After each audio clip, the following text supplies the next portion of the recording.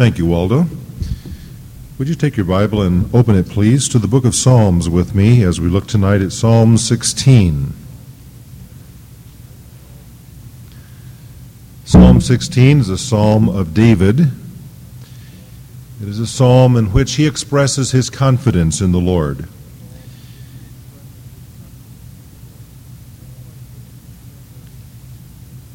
He begins by saying, "Preserve me, O God, for I take refuge in Thee." That's his prayer. We don't know the historical occasion that this prayer was connected with. Could have been any of several in David's life. But whatever it was, David was faced with some sort of threat. And so his prayer is for preservation. Do you need preservation tonight? Are there any threats against you? On our recent trip to Israel, I came to an understanding of something that has bothered me for years.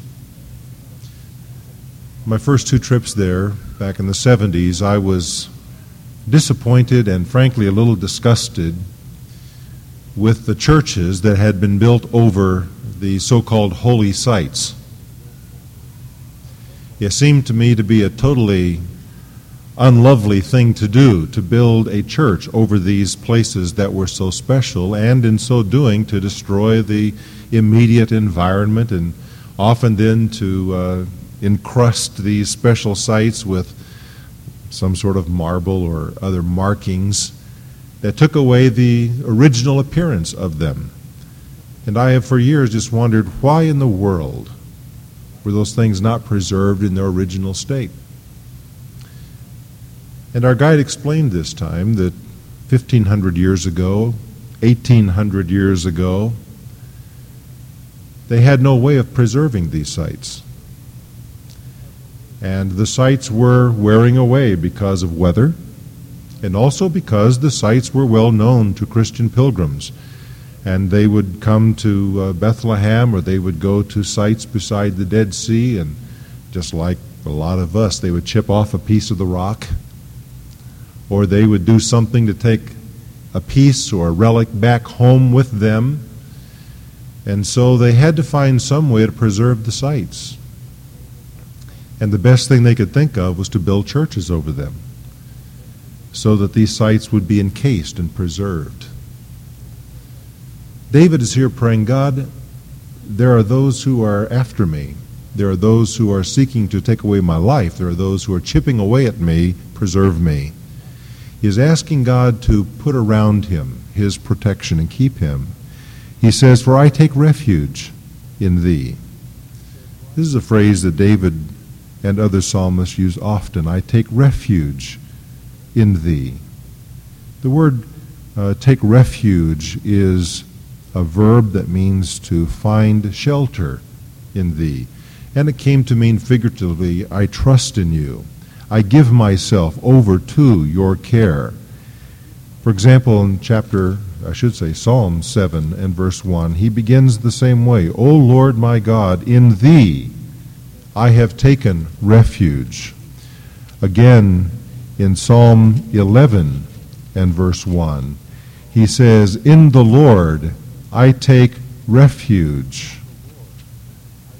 Psalm 17, just over a page, and verse 7, he says something very similar. Wondrously show thy loving kindness, O Savior of those who take refuge at thy right hand. So this was a common expression on the part of David. He saw himself as one who was needy, one who was under attack, one who was threatened, and he saw himself trusting, taking refuge in the Lord. He said, I said to the Lord, thou art my Lord. Do you see any difference there between the two words Lord? Well, they're both L-O-R-D, but there is a difference in the way they're typeset. Do you notice it? The first one is all capitals. The second one has a capital L, small O-R-D. It's because they're two different words. I said to the Lord, all in capitals, is the English way of translating the Old Testament name for God, Yahweh, or as it's put into the English often, Jehovah. I said to Yahweh, Thou art my Lord. And that is the Hebrew word Adonai.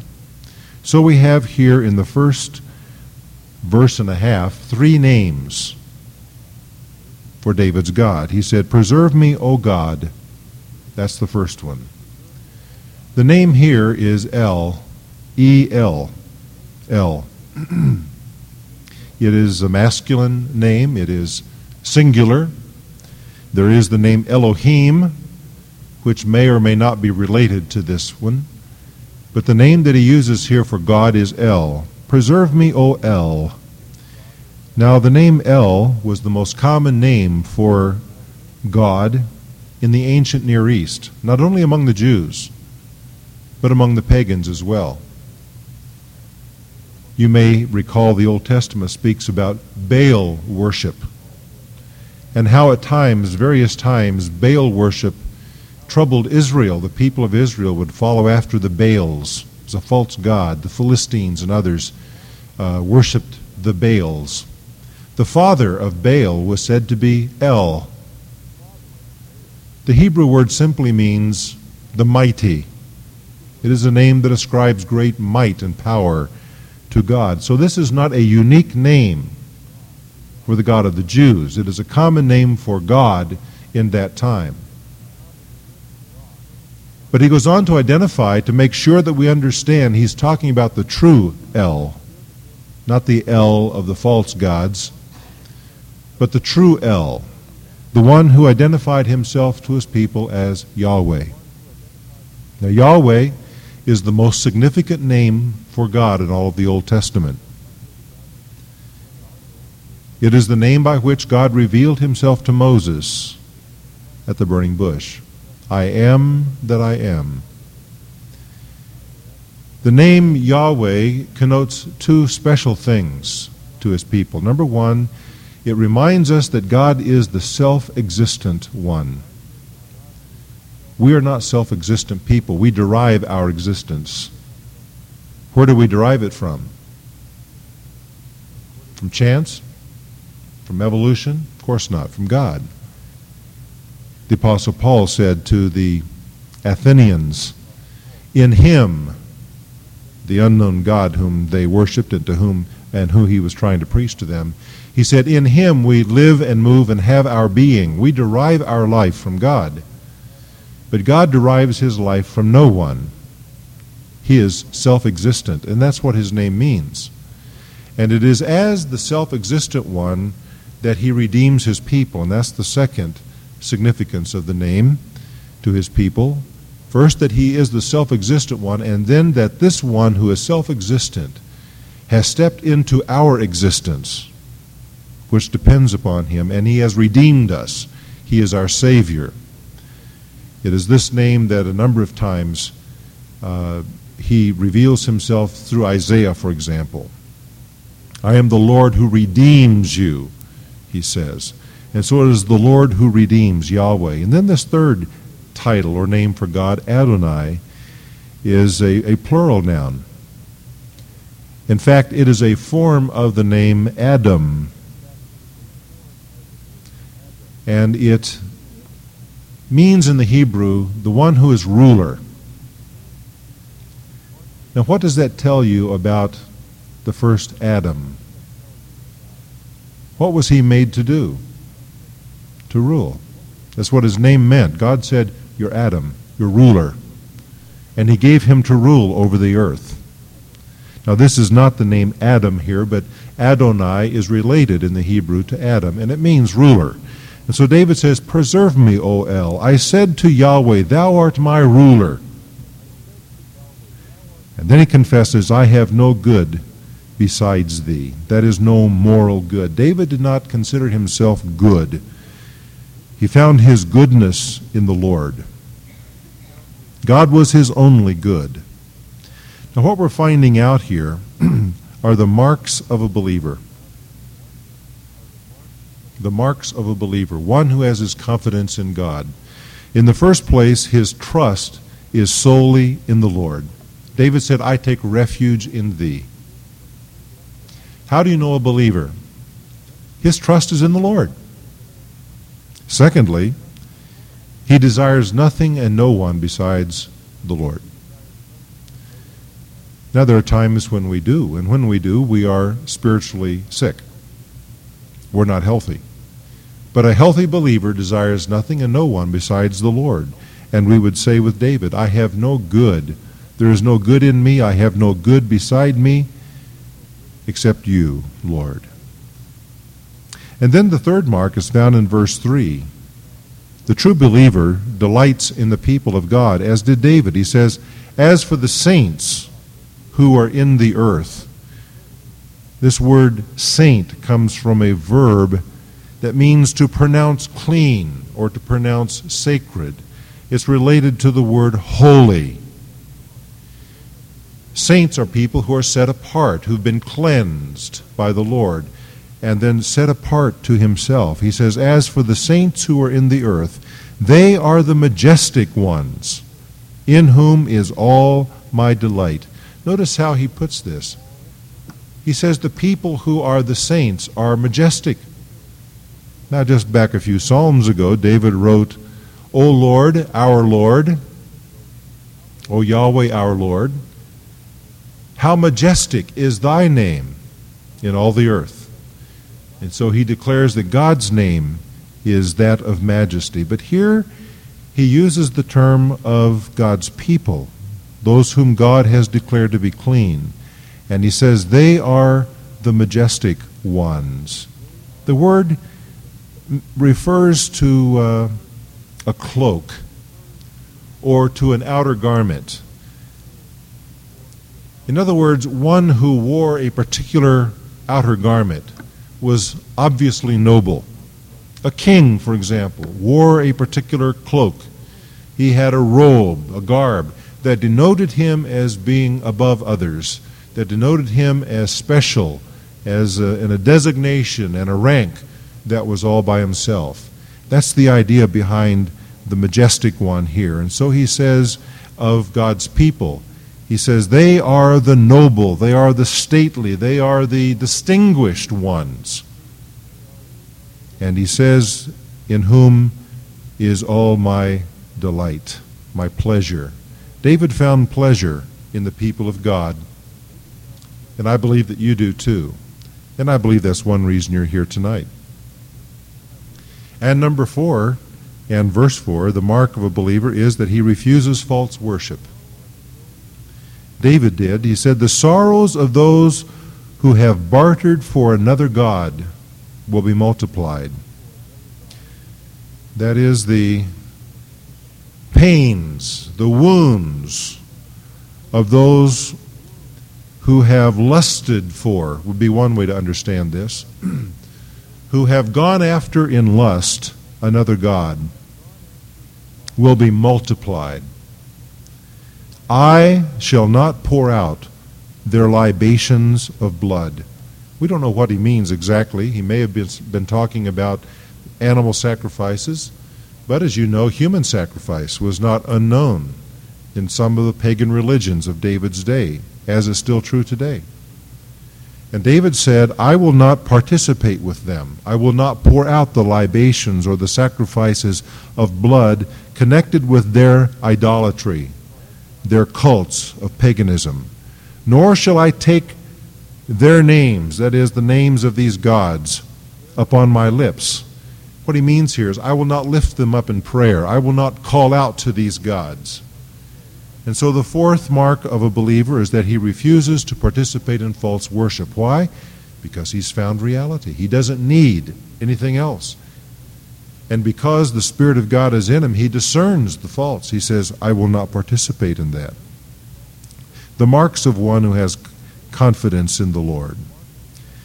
And then in verses 5 through 8, the blessings of one who has such confidence in God, the blessings of a believer. He says, the Lord is the portion of my inheritance and my cup. Thou dost support my lot. The lines have fallen to me in pleasant places. Indeed, my heritage is beautiful to me. Notice the various terms that he uses. The language reflects the time when the division of the land of Israel took place and the tribes received their inheritance. Notice he talks about the portion, the inheritance, the lot, the lines, the heritage. But what he says is, it's not the land that is my heritage, it's the Lord. He is the portion of my inheritance. Go to Psalm 73 for a moment and notice what the psalmist there declares regarding the Lord.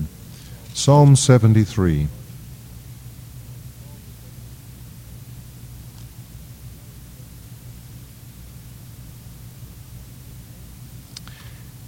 And verse 26.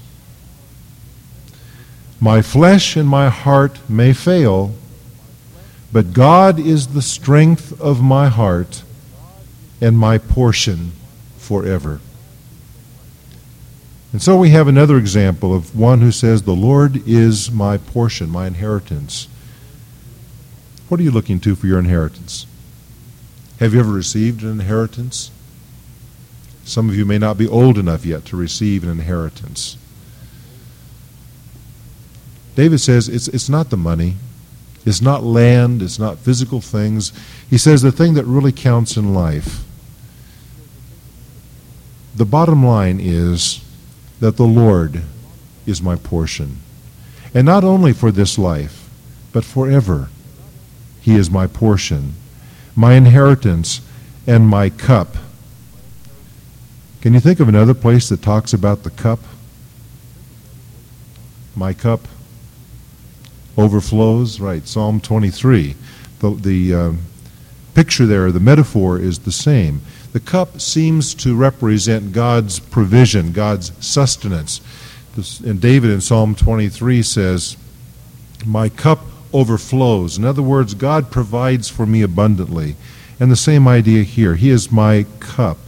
He is my sustenance. He provides all that I need.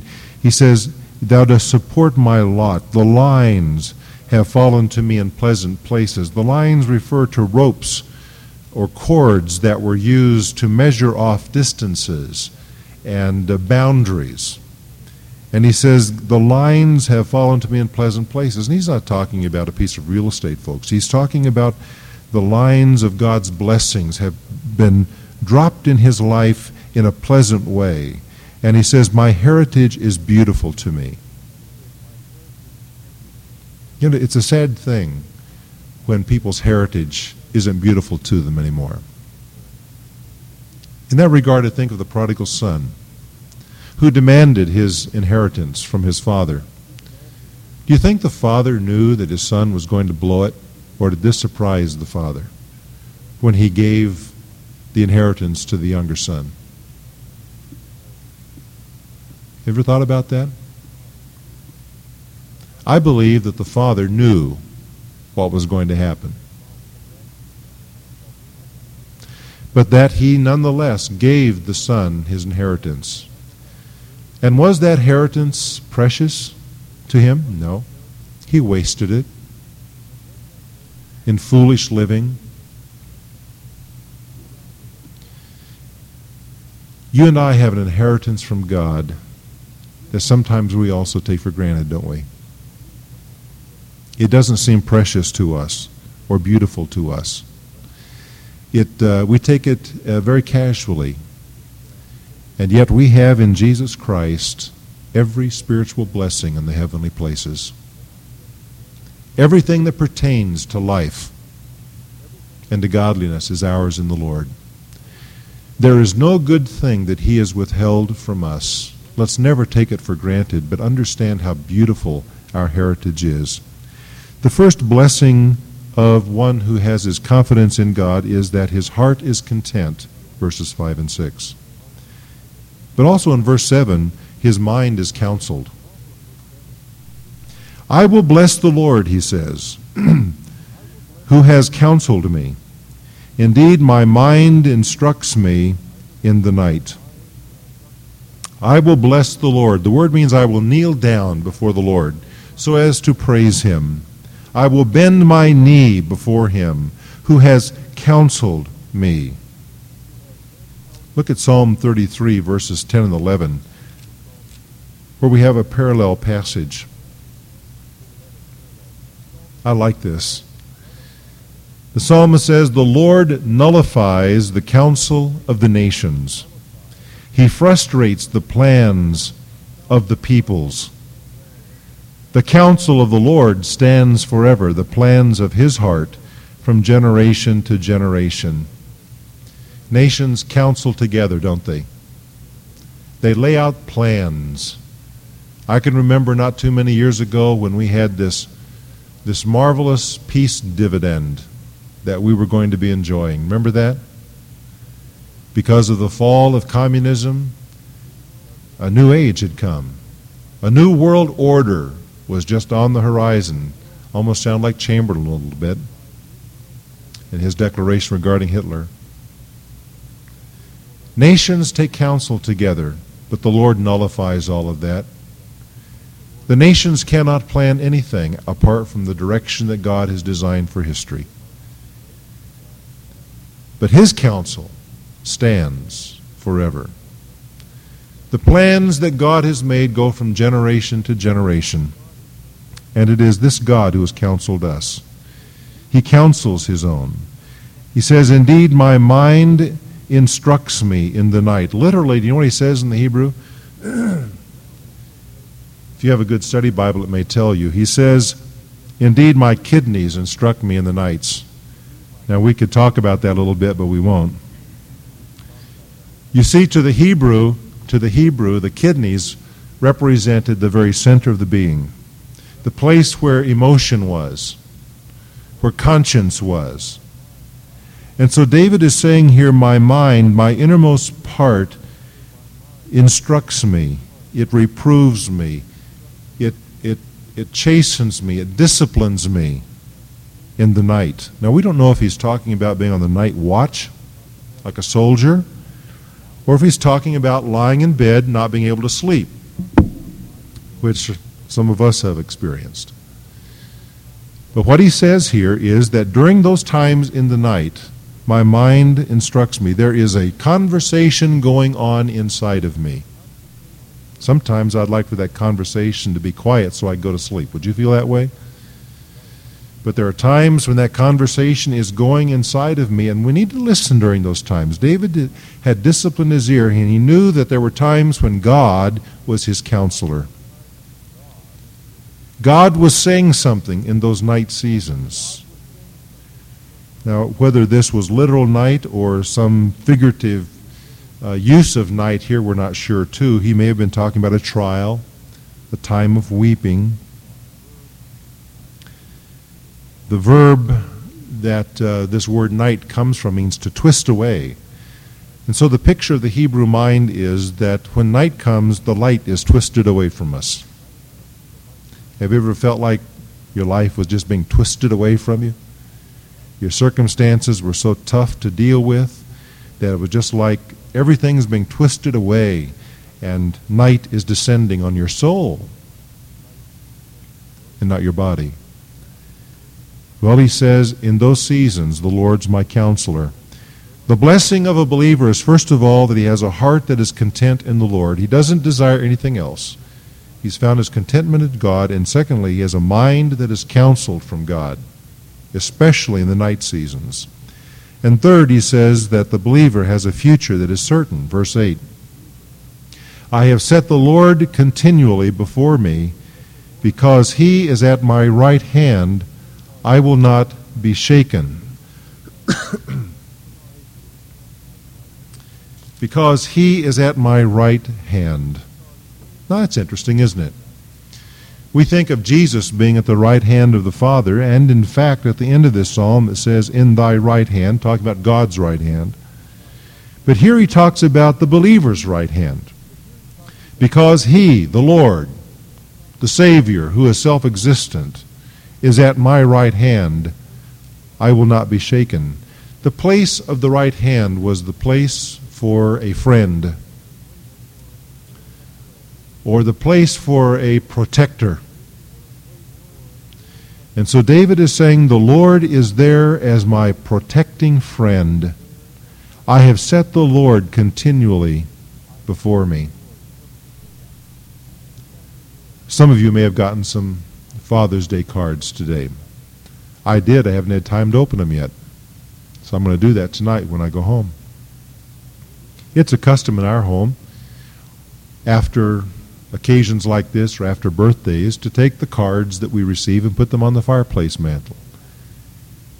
We put them before us so that we can see them and be reminded of the thoughts and the people who sent us the cards. It's kind of a special thing to do.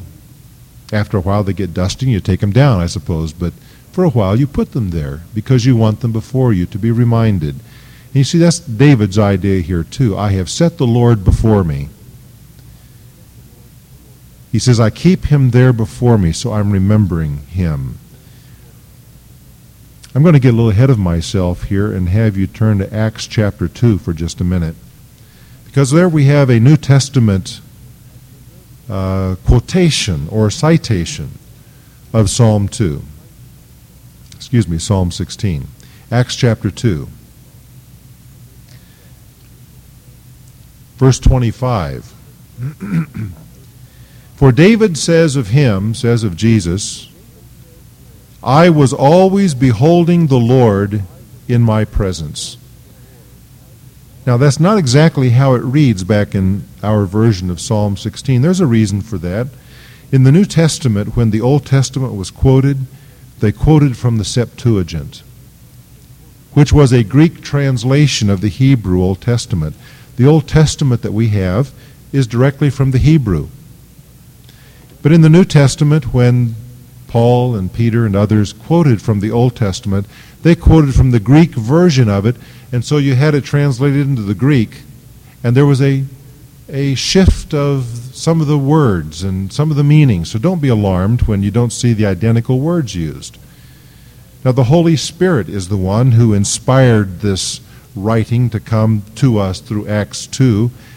And when David says, I have set the Lord continually before me, the Holy Spirit is saying, what he was saying was, I was always beholding the Lord in my presence.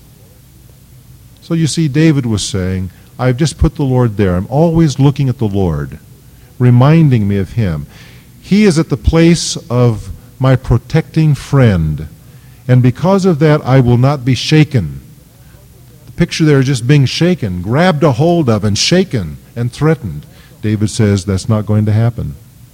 And so the blessing of a believer is that he has a future that is certain because the Lord is at his right hand as his protecting friend. That's true of you tonight.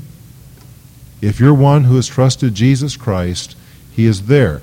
It's important for you to keep him before you, to keep looking at him, keep beholding him, so that you're reminded of that truth.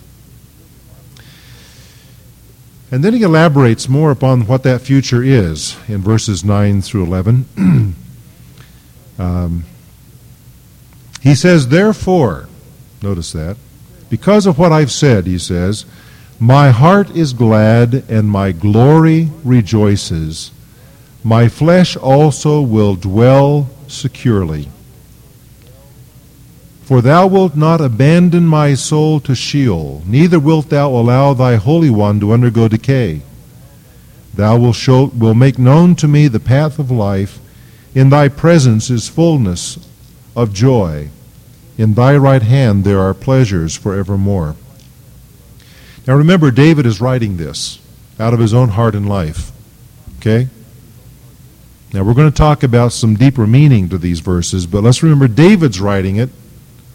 He's writing about his own experience and his own faith.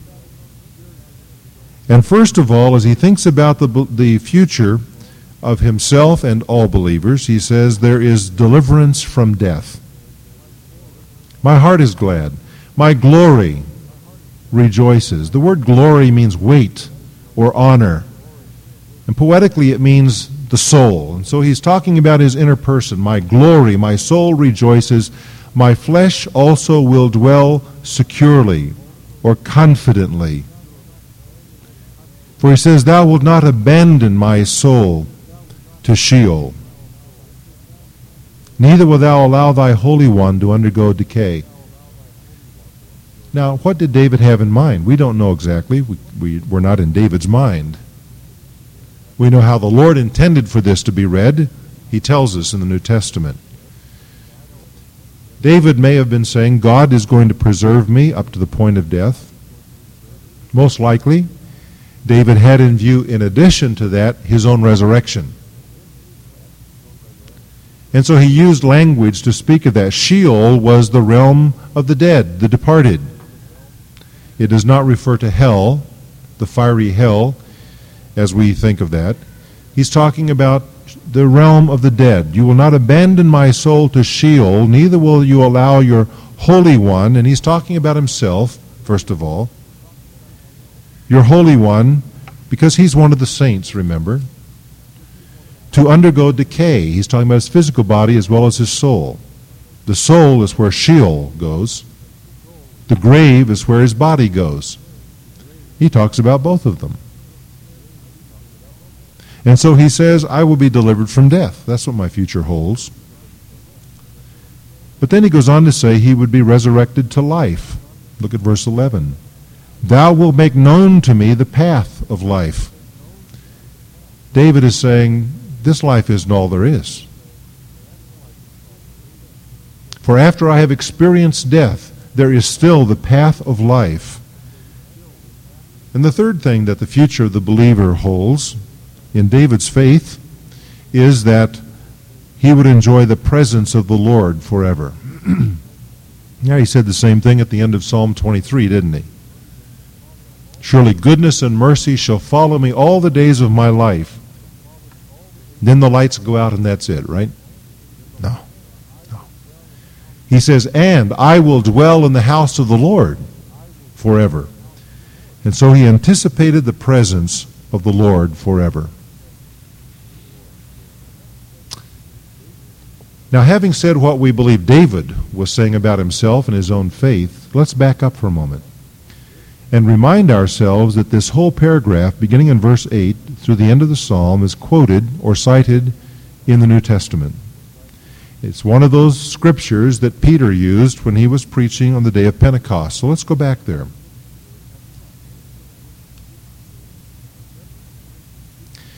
Now remember, Peter is speaking here as God is revealing truth to him. Where did he get it?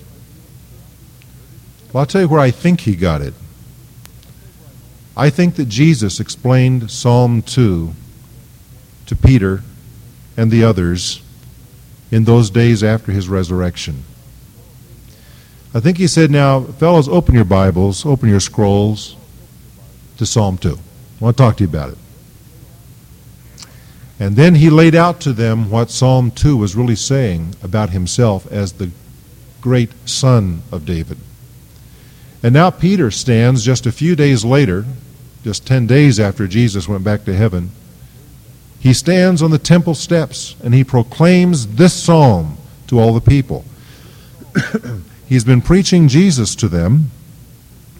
Verse 22 of Acts 2, Jesus the Nazarene, and he explains about Jesus. He was delivered up and so on. Verse 24, and God raised him up again, putting an end to the agony of death, since it was impossible for him to be held in its power. For David says of him, and I believe he's telling us now what Jesus taught him, I was always beholding the Lord in my presence, for he is at my right hand, that I may not be shaken. In other words, these are the words of Jesus. This psalm was in his heart, in his mind, in the time of his suffering. Therefore my heart was glad, my tongue exulted. Moreover, my flesh also will abide in hope, because thou wilt not abandon my soul to Hades. Hades is Sheol. Sheol is the Hebrew word, Hades is the Greek word.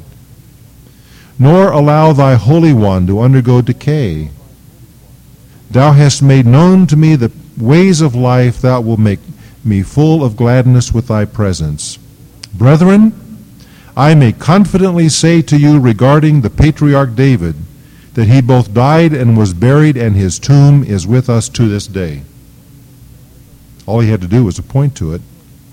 And so, because he was a prophet and knew that God had sworn to him with an oath to seat one of his descendants upon his throne, he looked ahead and spoke of the resurrection of the Christ, that he was neither abandoned to Hades, nor did his flesh suffer decay. This Jesus God raised up again, to which we are all witnesses. And so on that great day of Pentecost, Peter opens the Word of God to all of those people to help them understand what David was saying. So let's go back now to Psalm 16 and just conclude by noting how this summarizes Jesus' ministry for us. First of all, it speaks of Jesus' death. Thou wilt not abandon my soul to Sheol. What is death? It's the separation of the spirit from the body, right? The body is still here when death occurs. But the spirit is gone. The immaterial part is gone. And so the soul is spoken of here as going to Sheol, to the realm of the dead in the Hebrew mind. But the soul of Jesus, and of David for that matter, but we're thinking now of Jesus, his soul was not abandoned there. It was not deserted or forsaken there. Now Jesus had said on the cross, my God, why hast thou what? Forsaken me. That was a human experience and emotion and feeling that was with him at the cross. But truly God had not forsaken him, and the Lord Jesus knew that. And when his soul departed from his body, when he said, it is finished, and he gave up his spirit, and the immaterial part of him left his body hanging on the cross, he went to Sheol, not to the burning hell. There are some who teach that, and I really have a disagreement with it. He did not need to go to the fiery hell. He suffered the pains of eternal hell on the cross. And when he died on the cross, he said, it's finished. He didn't say, it's almost finished, I just got to go to hell now for 3 days and burn. He said, it's finished. And so when the Scripture says that he went to Sheol, it means that he went to the place of the departed, to paradise.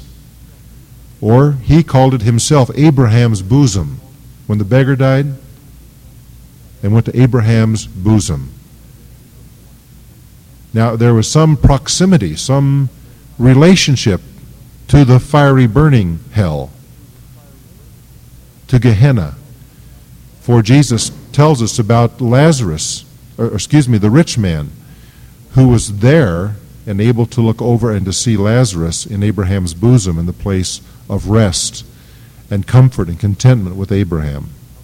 It's to that latter place that Jesus went, but he was not abandoned there. So we have his death, okay? Then he says, neither wilt thou allow thy Holy One to undergo decay. Here we have his burial. His body was taken down from the tree by the men.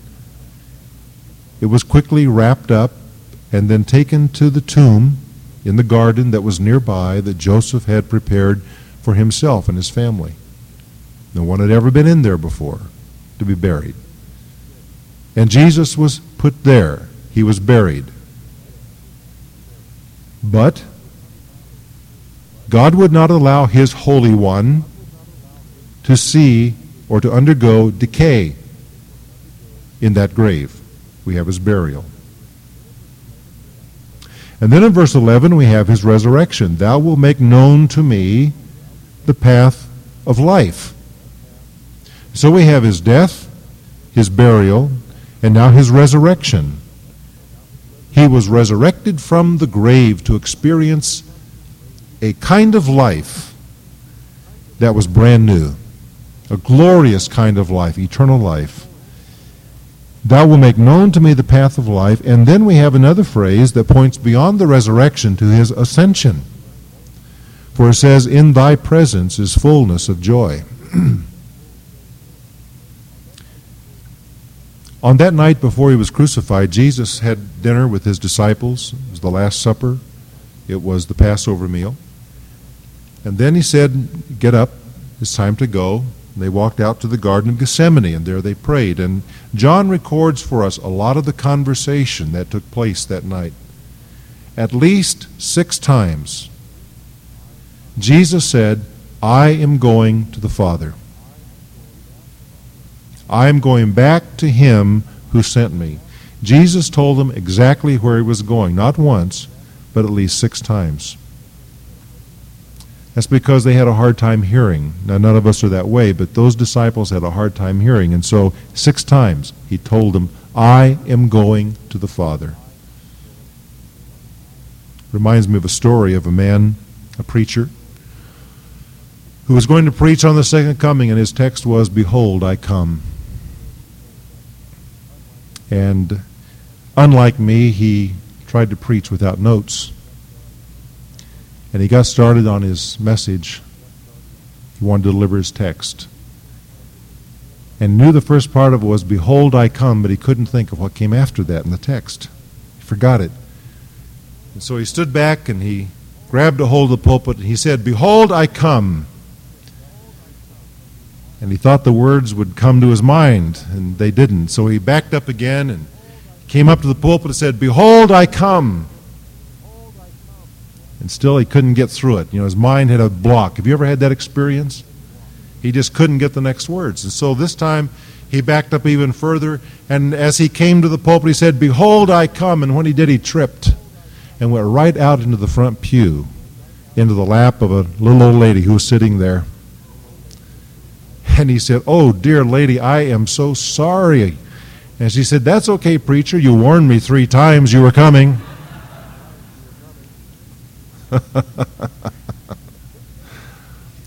Six times, Jesus said, I am going to the Father. And after he rose from the dead, he was with his disciples for 40 days, and he went back to the Father. So they knew exactly what was taking place. They knew where he was going. In thy presence is fullness of joy, and can you imagine the joy when Jesus got home? And then finally we have his enthronement. For it says, at thy right hand there are pleasures forevermore. Jesus went back to heaven, to the presence of the Father, and then what did he do? He sat down. Not because he was tired, but because his work was done. He sat down at the place of authority. He sat down at the place of the inheritor, the heir, the right hand of the Father, the throne of God. He sat down because his work was complete. And he is enthroned in heaven today, declared to be the victor, the conqueror. And he has the keys of death and Hades in his hand. He is the conqueror. And we see him described in a wonderful vision of Revelation 1, don't we? That glorified vision that John had of Jesus standing there before him on the Isle of Patmos. The conqueror. At thy right hand there are pleasures forevermore. And so we have about Messiah, his death, his burial, his resurrection, his ascension, and his enthronement in heaven. You say, what has that got to do with us? Everything. Because we died with him, we were buried with him, we rose again with him, we ascended with him, we are seated with him, we are identified with Jesus Christ in all of his saving work. Therefore, we can have confidence in the Lord. And that's what this psalm is all about, the confidence that David had in God, his determined confidence. And so I hope that you and I can this week enter into the life of this psalm. Understand what it says to us about Jesus and about ourselves, and live in the joy of who we are in Jesus Christ. And know that because of that, not because of who we are, but because of who we are in him, we can have great confidence in the Lord. And if we have people who are after us, if we have situations that are attacking us, with David we can say, Lord, preserve me. Preserve me. I find refuge. I take refuge in you. Let's pray. I don't know where you may need the refuge. I don't know what the enemy is that is after you. Perhaps it is temptation that is stalking you. And you are being sorely tempted in some area of your life. Ask the Lord to preserve you. Take refuge in Him from that temptation.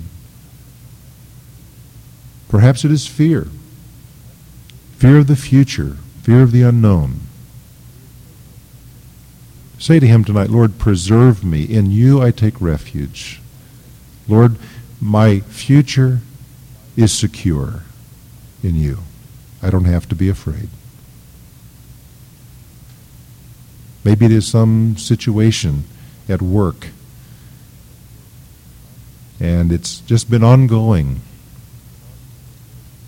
Will you say, Lord, preserve me? Preserve me. I take my refuge in you. Father, may we live that way this week and enjoy the inheritance that we have in you. And with David, may we be able to say we're content with that our portion is you, and that the lines have fallen to us by your grace in pleasant places. In Jesus' name, amen. Good night.